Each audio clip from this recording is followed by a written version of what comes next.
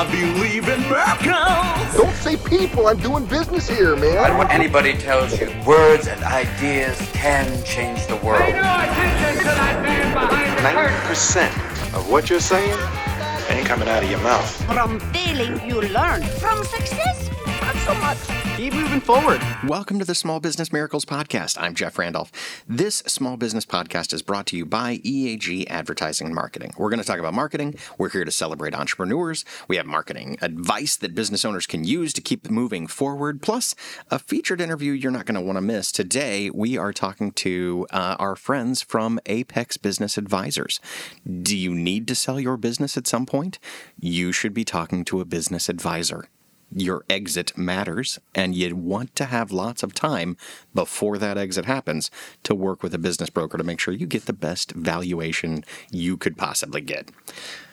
Let's listen in, shall we? For today's marketing tip, I wanted to talk about content marketing. There are a lot of companies out there, and it doesn't matter what you are. If you're a business-to-consumer company, if you're a business-to-business company, if you're a nonprofit, there's a good chance that the kind of thing that you're putting on your website, putting on your blog, throwing out on social media is part of a bigger content strategy. You know what you want to write and produce content about, and then how you distribute it, where are the channels, all of that is a general strategy that a lot of marketing kind of companies will do. Each organization has their own strategy. But according to the Content Marketing Institute, only 37% of content marketers have a documented strategy. That's one of those sad statistics that we don't like to see very much. That if you're doing content, you need to have a purpose for it. In contrast to that, 62% of the most successful content marketing organizations have a documented strategy. We know we're building content for thought leadership, especially if we're in a B2B situation. We know we're building it for search engine optimization, and that is a combination of, yes, branded terms that include our brand name in the search, but we also want to be found for things we do, not just the company name, because there are a lot of people who won't know what company to talk to. They don't have any idea that your company does this kind of thing. So we have to be found for the thing we do online as much as for the company name that we have. You may also be building content for outreach, sales support. Do I have a kind of material that I can put in front of my customers where the salesperson can deliver this kind of content electronically, either through a LinkedIn message or through a direct email to that person?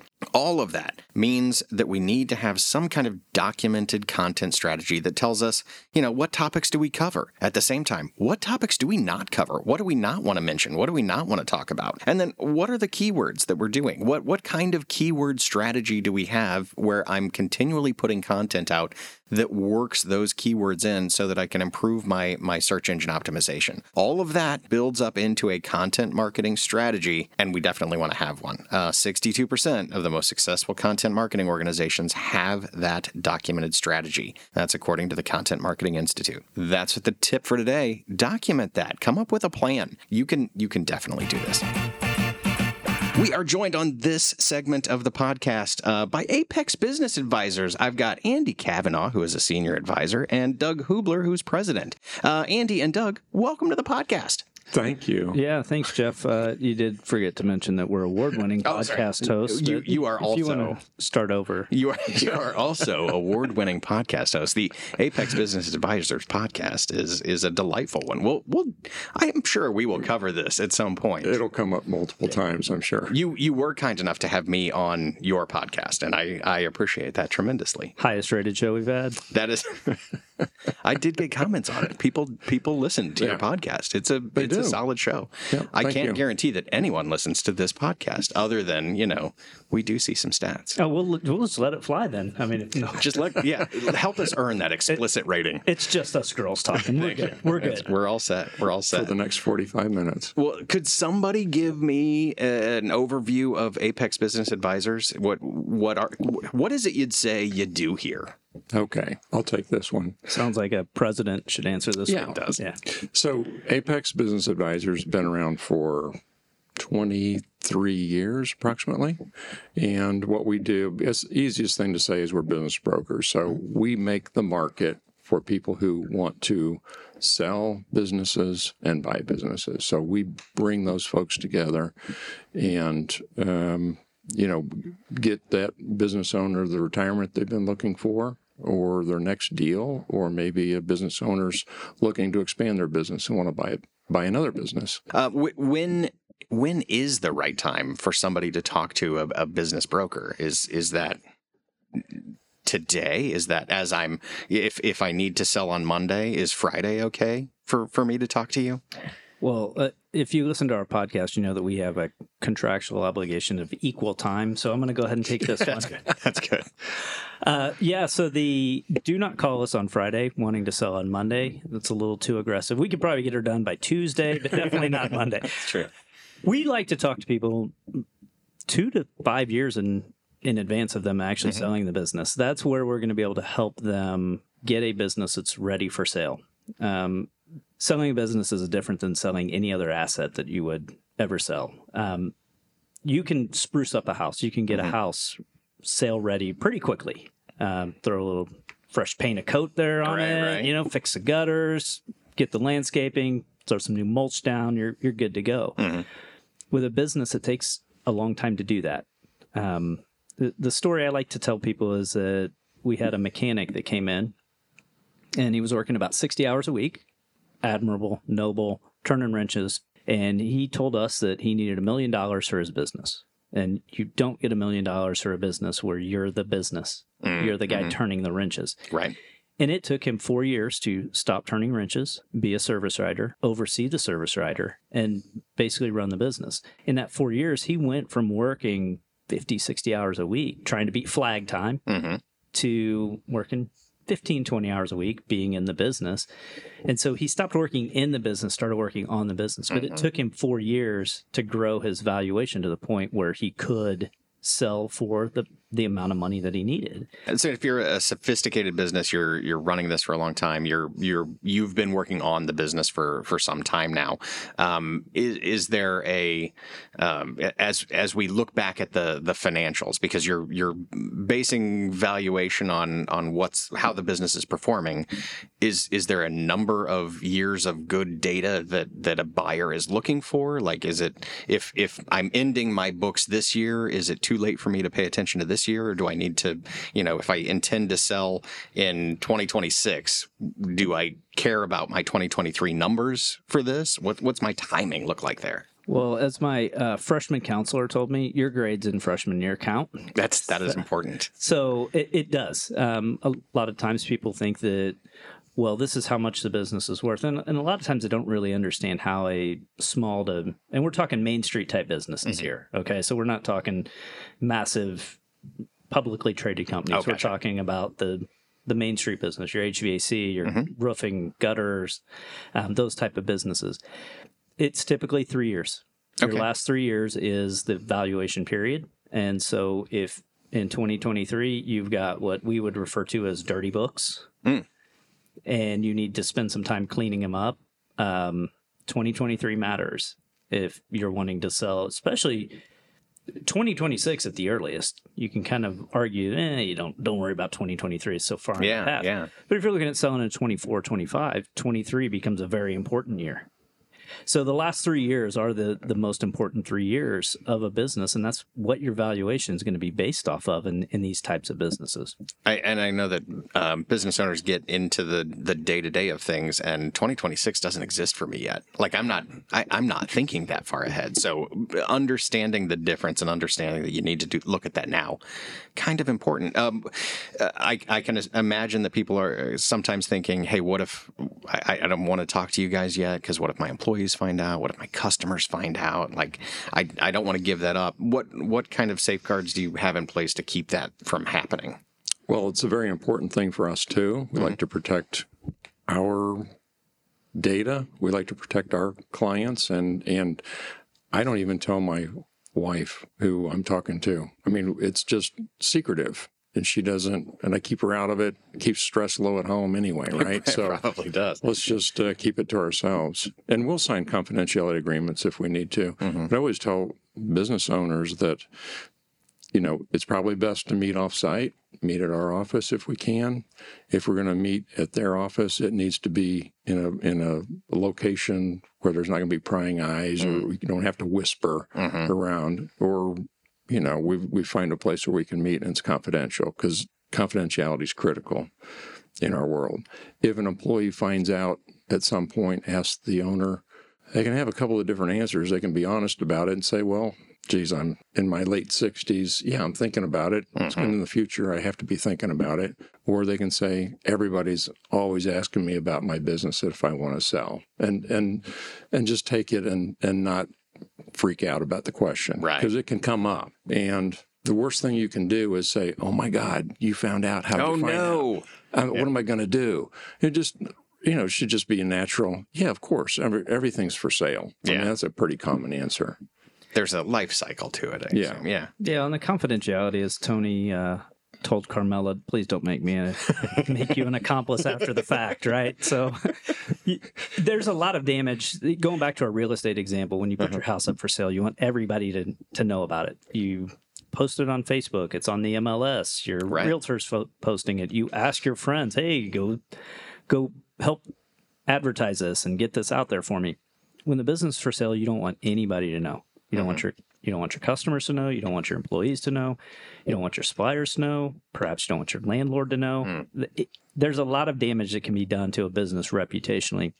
Going back to how long we should talk to somebody, on average, it takes about 9 to 12 months to sell one of these. Okay. So there's a significant amount of damage that can be done if revenues dip while the business is for sale. If the revenues dip, if the cash flow dips, if the business metrics start going down, the valuation of that business will reduce while it's being marketed. Yeah. So it's one of those things where people just don't need to know until they absolutely need to know.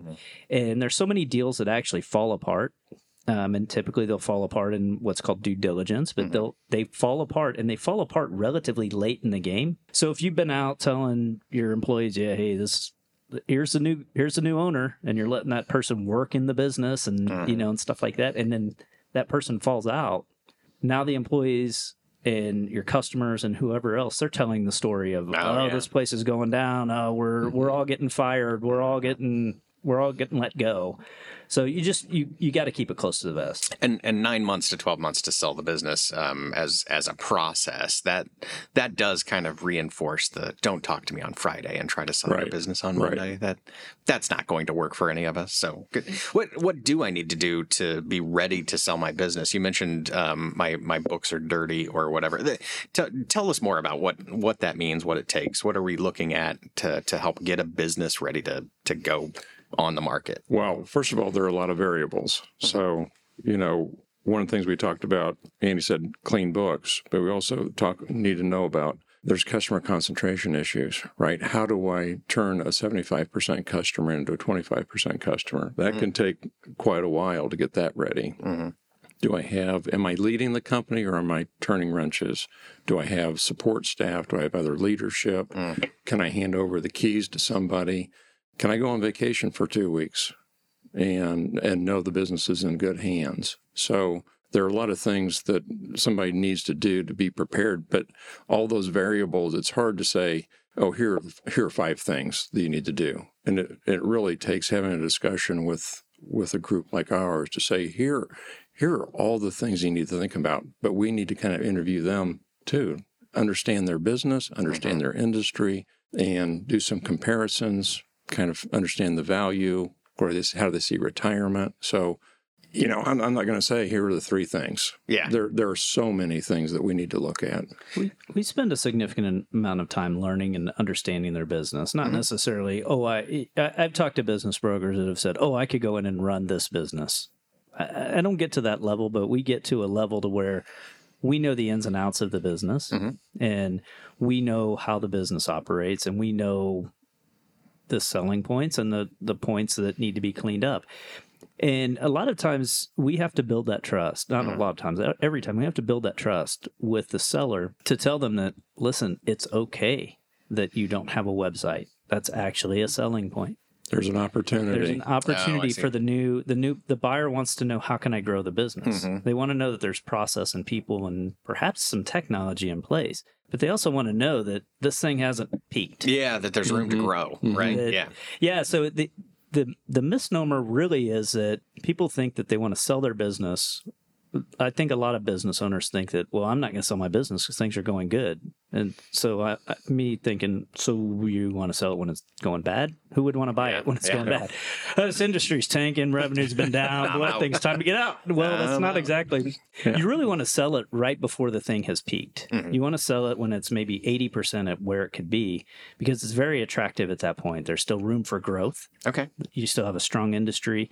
You still have good people in place, and somebody can take it from where it's at now and grow it. And keep growing. If you sell it where it's peaked, a buyer's just going to look at it and go, this thing's peaked. Yeah, I can't do anything more with this. I can't squeeze anything else out of this. This is it. I can't make this any better. And that is also not attractive.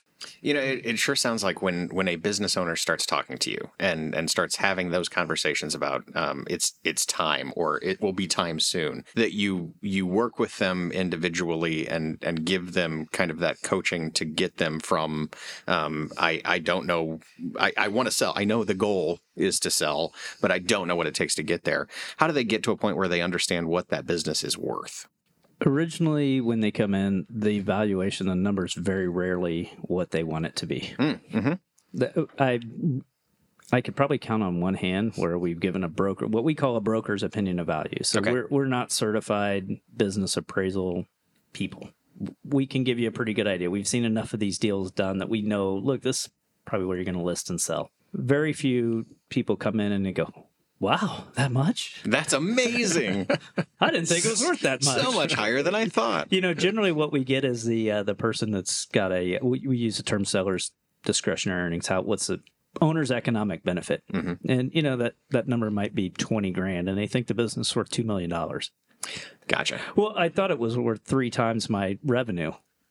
Well, that's still not how that math works, but we're going to set that aside. It's not that, you know, and so I think there's a lot of misconceptions on how is your multiple off revenue? Is it off of profit? Is it off of, you know, what's it off of? And the businesses we sell, it's off of seller's discretionary earnings, the owner's economic benefit of the business times a multiple. And most people, that number is not what they think it is, or they've gone to, you know, somebody that doesn't list and sell these businesses every day like we do. Oh, sure. And they're told, well, sir, your restaurant's worth $800,000. And we get it. And we're like, you know, anything over 4, you'd be lucky. Yeah. Right? Yeah. Well, who are you going to listen to? I think we run into a lot of advisors, accountants, attorneys, financial advisors who say your business is worth X, but they may be feeding off what they know the seller wants. They're giving them some information that's really not accurate in the marketplace. But so we've got to come in and give them a dose of reality, and they can be a little upset sometimes. But I think we just go through the math with them and get them to understand, listen, it's got to be able to, somebody's got to buy it, pay debt, pay themselves, and actually have some money left over to operate the business. And that equation we go through quite a bit with somebody, and they'll get it usually. And if they don't, if they're still upset, then we probably can't help them. Yeah, the example of the mechanic that I gave, that guy, by the 4th year, he was coming in with his cash flow sheet already filled out for us. Oh, wow. With it ticked and tied to his P&L, his tax return. He had gone through it enough. And he was managing his business to that seller's discretionary earnings sheet, because he had his end goal in mind as to, okay, I know that this number's got to get to here for me to get what I want. Right. And, you know, he did everything that he could to manage his business to getting it there. And he ran a very efficient business by that 4th year when he sold. His business was tight. I would say that, you know, when we say it's 9 months to a year to sell a business, that's typical. But if we're working with somebody ahead of time and we've got them prepped to go to market, it can be a matter of weeks when it's on the market and sold. So it really makes a huge difference. That 9 months to a year is just that typical business owner that comes to us. unprepared, unannounced, and says, okay, I'm ready to go to market. Now, we may have been talking to them for 2 or 3 years or following up with them, and they're like, no, I'm not ready. No, I'm not ready. No, I'm not ready. And then they're like, okay, now I'm ready. Weekend was great. I was on vacation. Last Friday, somebody quit on me, so I want to sell now. Yeah. Those don't work very well, and that's going to take some time. Yeah, it sounds like the same advisors who are giving all kinds of advice to a business owner. You need to be right there alongside of them and saying, "Hey, we know that you're going to exit at some point. If we're close, let's start talking today. Exactly. We don't have to put it on the market now. Right. Let's just get you ready to get the most money for it." That's better for everybody. I can see the wisdom of this. Okay. I assume that as part of the process, whether you're telling a business owner that, oh yeah, your business isn't worth that's not what you could expect to receive for it. There are some fights that happen. If there are areas where fights happen, is that on valuation? Is that on the negotiation part? Where do fights happen? I mean, everywhere. Typically, don't they happen like in the big break room? Are you talking about the broker fights? I think the broker fight, that's the ones you can make the most money on when you're betting on someone. You're like, Andy's going to be good, but if the fight goes to the ground, I'm not sure he can hang with this. Jeff's got a long reach. Yeah, got to keep him standing. Got to keep him standing. I don't know. The fights in the deals, it can happen anywhere along the way. Oh. So, it'd be nice to be able to say, put a Gantt chart together. And this is how they work all the time, and it doesn't happen that way. Mm-hmm. It can be in the valuation. It can be in the financing of the deal, the due diligence phase, the arguments over what is the seller discretionary earnings. It can be over, somebody needs an environmental study done on the property. Sure. It can be tons of emotion, and then you get attorneys and bankers and accountants involved, and you've got all these personalities coming in, all these advisors on both sides.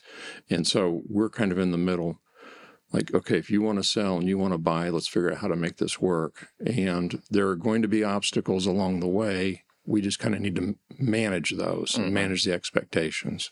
I think we know when it falls apart in due diligence more. Mm-hmm. If you're saying you want $500 for it and I'm saying I'll pay you $250, we don't get very far. Yeah. That conversation ends. It goes away pretty. It goes away pretty fast. It's really where it becomes, really hits our radar is after we've got an accepted offer before closing, and oftentimes that period is called due diligence, and that's where the deal is really put together and formalized and finalized, and that's where we see the vast majority of what we would say, okay, this is really where the magic of us comes in, is keeping this thing on track during due diligence. Yeah. And, we can't keep them all on. At some point, somebody may find out something that it's a deal breaker. That's the deal breaker for them. Yeah. And it may have been disclosed. Mm-hmm. And, we try to find those things as early as we can. We want it, if we're going to fail, let's fail fast. Let's not get 8 weeks down the road and all of a sudden we're like, oh, this deal fell apart, because then we're starting over. We're back out looking for a buyer. We're back out trying to negotiate, so we want to know that stuff as quick as we can. So we have, tons of examples, and I'll give one that's just happened today where I've got a buyer and seller who want to get the deal done. They've agreed to the deal. Mm-hmm. They know they want to close as soon as possible. They've been talking for a number of months. It's the two attorneys on the deal that are fighting over language. Buyer and seller are together. They agree. They don't, at this point, fire your attorneys, agree to the language. You both know what you want, and move on. And it's, I don't say that lightly because we need attorneys in deals. Yeah. But sometimes they get a little bit territorial. They want language exactly the way they want it, and they don't give in. Yeah. And so there's some frustration there, and time kills deals. We know that. Mm-hmm. So this is the point where we say, okay, you guys want to do this deal. Let's just make it happen. It sounds like you guys are as much advisor as you are diplomat. I mean, you're helping move the process along and doing it in a way where you're helping people, keep focused on the end goal. And you're saying, guys, I'm here to negotiate things. We're therapists. Yeah. A lot of times, you keep people even keeled, try to take the emotion out of it. Let's just, I know you're upset about this, but let's look at the end game here. Yeah, took us an extra week, whatever. But let's just focus on what we can solve. Gotcha. I started counting my communications with sellers, and on average, I communicate with a seller over 750 times. Wow. So, when somebody's like, "Well, what are you going to do for me?" It's like, I don't know. I'm going to talk to you 750 times, and there's going to be friend. There's going to be 750 reasons for us to talk, and I can't tell you what those 750 are going to be, but you're going to need me. I'll cut down on the thanks email as many times as I can, but we're still going to talk. You own a business. You've both owned businesses in the past. If we think about you as business owner, what is the best advice you could give to a business owner? You go. Or best advice you've received as a business owner, something that was meaningful to you. I think as a business owner, you can get really caught up in counting pennies. You can walk over hundreds of dollars to pick up pennies and dimes. Mm-hmm. And so I think it's really, you've got to have that discipline and focus to know what the hourly rate is of the work that you're doing. And, something that I personally got caught up in a business owner role is I let go of a $13 an hour employee because I didn't feel like they were doing a very good job. And I stepped into that role because I can do that role and my other role. Sure. And so I started giving up $50, $7,500, $500 an hour type work to do $15 an hour work. And so I think knowing the value of each role and having the discipline to do the $100, $500,000, $5,000 an hour work is where the owner needs to spend their time. Stay elevated, yeah. I think what I've learned out of this whole process, and probably some advice I've gotten along the way, is use advisors and don't do it all yourself. Hire a fantastic marketing company. Oh, that's very nice. What great advice. Yeah. But really, there are so many things that I don't have the skill set to do, and I decided years ago to say I need to hire professionals to do this for me to get ahead. Otherwise, there would be no way I could accomplish everything that we've done so far by me trying to do it all. I had to get through my master's level accounting class and said, I know enough that I need to hire an accountant. Right. I will never do that myself, ever, for any reason. Well, and I think it to Doug's point, this is what you guys do every day. Yeah. This is what we do every day, and so it's just the fact that we've talked that even our most inexperienced brokers have sold 5 more businesses than most of the people coming through our door. True. Our most inexperienced. So, it is one of those things where, sure, you could do it on your own, but do you really want to deal with, like a liquor store, for example, gets probably 150 inquiries on it. Oh, okay. If you're a liquor store owner, do you want to take those 150 calls? Oh, right. Gotcha. Do you want to screen those 150 buyers? Yeah. Like, this is what you do every day. What we do. Trust the professionals. Trust your advisors. Well, and we could say without a doubt that if somebody's trying to sell their own business, unless they're really lying to somebody, they're not getting what they could have gotten if they'd hired a professional. That's all the reason I need. Let's kick this into the lightning round, shall we? Ready. Hold on. All right. Stretch. Here we go. Here we go. Andy's limbering up. This is short answer, kind of soundbite. We can dive in more if we need to, but our first question goes to Andy. What's the secret to a good smoothie?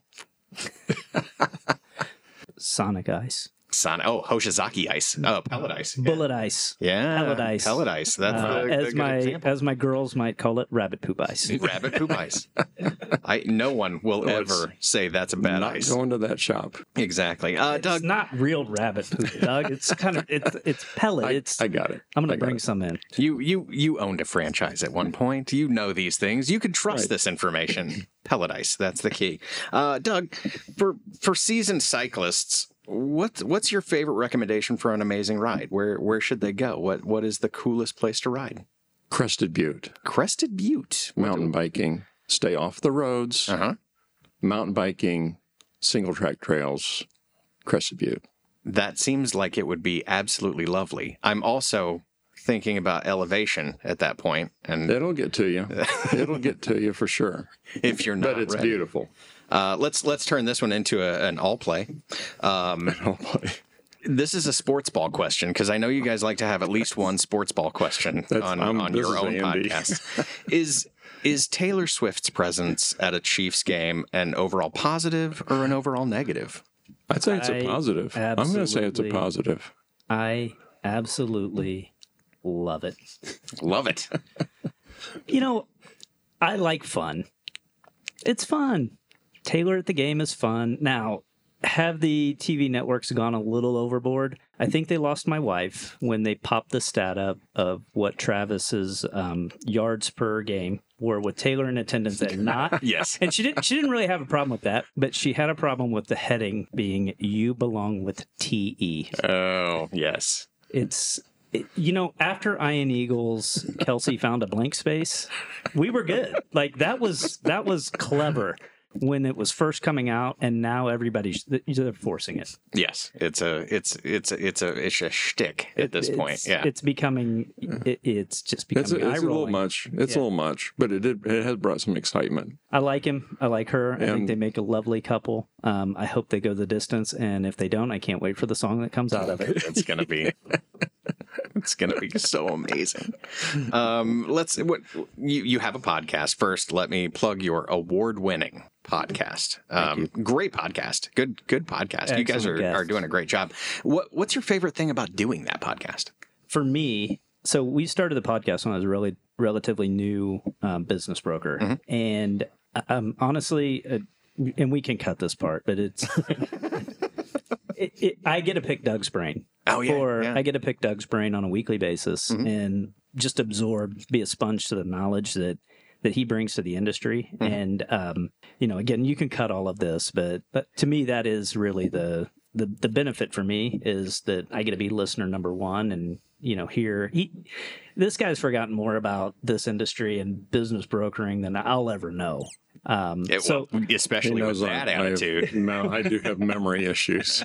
So what we're trying to do is for Doug's memory issues, get everything down on Memorex so that we can go back and play it for him again. Say, man, I was smart once. I really knew what I was doing. I think we have a lot of fun doing it. There were tons of stories. Every week we could come up with a story. And it's one of the things about our business. It's so interesting meeting, all these new personalities, the business owners, the types of businesses we come across. We are learning from each other, from all the brokers. And, we have a lot of horror stories to tell and success stories, but the horror stories tend to be a little bit more entertaining to listen to. Yeah, for sure. I think when we first started out, we were wondering how many of these things could we do? Yeah. Do we really have content to do a podcast? Because we had that conversation. Do we have okay. Can we do 20 of these? After we get through 10 and we tell people this, and this, nobody's going to, and we just kept coming every week.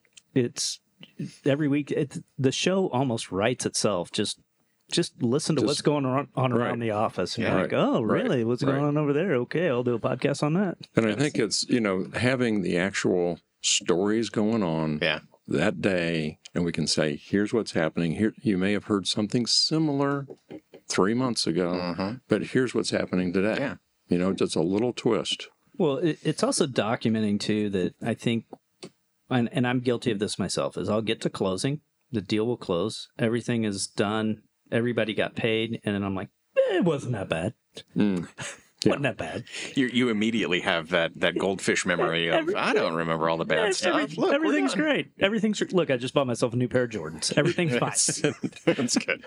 And my response is, that's great. What's next? Yeah, see, and that's something you can learn from right there. That's good. That's good advice. What's next? Yeah, we did it. So Let's go. What's next? Actually have had this conversation. When I cashed my first big check, I came in the next day and I was like, okay, cash that check. Now what's next? Yeah. So I mean, this is a business where, based on how we're compensated, that you have to be very self-disciplined and you have to be very self-starter or whatever the case is, because if I may use another Sopranos reference. Oh, please do. You're only as good as your last envelope. Yeah.